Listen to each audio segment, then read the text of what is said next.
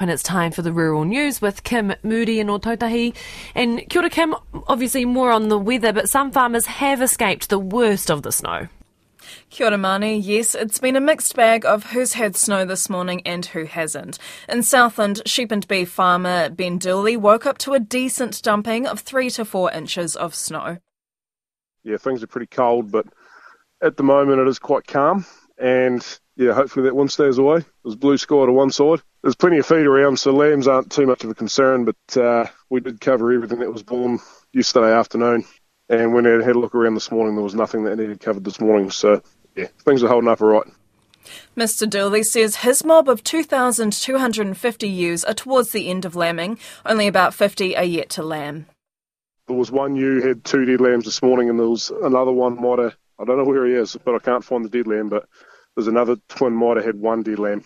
To be fair, the way the weather is right now, it's not a concern. It's just if it starts blowing or if it gets really cold, wet rain after this, that could be a bit of an issue. So might be a few lambs to bring back in front of the fire just for an hour or two, warm them up and then put them back out there. But if it stays like this, that won't be a problem. So we'll just leave them to it. They know how to do it better than we do.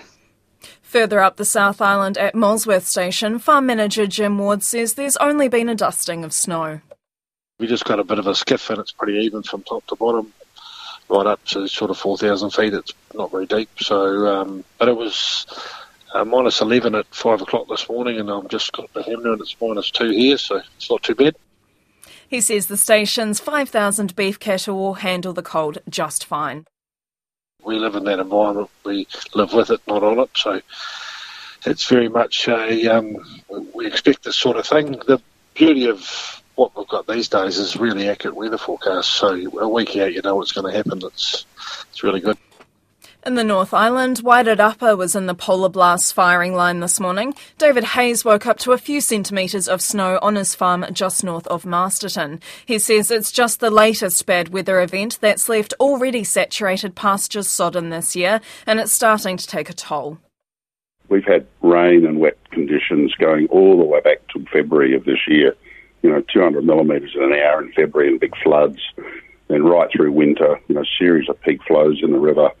It's just so wet, and we're supposed to be in that spring flush now, so it's just adding to the woes from poor pasture growth. Can't get out on the farms to do the docking. Pastures are going to need rejuvenation, maybe reseeding.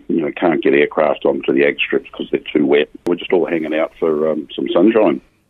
David Hayes says farmers in the region are mostly through lambing now, but docking season is starting, so this cold weather and snow will cause delays. The yards are just like anything else. It's just way too wet. Everything's muddy, so it's put a halt to getting any docking done. And any shearing that's been done up till now has been, pretty tough to happen. And, the farmers are thinking about all of the other work that they need to do, from the slips to, pasture resowing and all of the extra stuff that's going to come when it starts to dry out. David Hayes. Meanwhile, fruit growers in Otago say they've escaped the cold snap with little damage. Forecasts of -5 degrees in the region had growers worried their fruit buds would freeze and die. Manager of Clyde Orchard, Chris Robb, says there's a few centimetres of snow on the orchard, but the temperature didn't drop too low. He says they've dodged a bullet. It didn't really get severely cold or below any critical temperatures for us.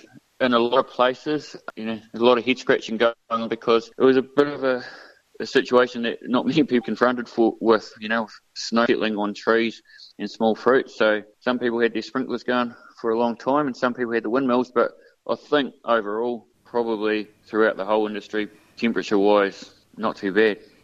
Chris Robb says some warm, clear days forecast for this weekend will help thaw everything out.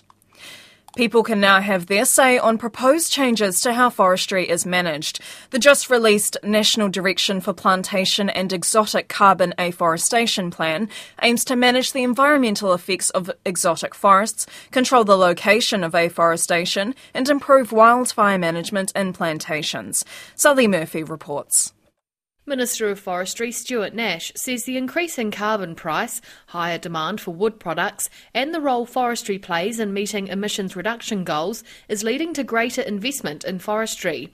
He says if large-scale change in land use for exotic carbon forestry is left unchecked, it can negatively impact the environment and rural communities. He says giving local councils more control of where forests are planted would minimise impacts. Consultation on the plan closes at the end of next month. Some beekeepers are leaving the industry as increasing costs and dropping honey prices start to take a toll. More honey being produced and softening international demand for the products have resulted in big stockpiles of honey in New Zealand. Apiculture New Zealand Chief Executive Karen Koss says after a surge in interest in Manuka honey saw hive levels reach almost 1 million in 2019, that's dropped to around 720,000 hives this year. She expects hive numbers will continue to drop over the next 2 years. We've seen beekeepers, they've cut costs to the bone as prices have fallen, but they just can't keep cutting costs anymore. We're in an environment with inflation, there's increased costs around diesel compliance, so it's really, really tough for beekeepers at the moment. And so not surprisingly, we are seeing people leave the industry. New Zealand's honey industry is working to trademark the term Manuka honey in various countries like the US, China, the UK, Australia and the EU. Karen Koss says if successful, only producers here would be able to use the term Manuka, and it would make a huge difference for exporters. We've got about 97% of Manuka sales come from only 15 international markets. So there is room to grow, but also I think there is also some serious and ongoing investment in Manuka honey. And that a critical element of that is the trademark status for Manuka honey. You know, that's going to provide a lot of certainty and confidence for ongoing investment in Manuka honey, and it's also a really good platform to take our story internationally. That's Karen Koss, and that's the Rural News. Koe rā te porongo o te tauwhenua.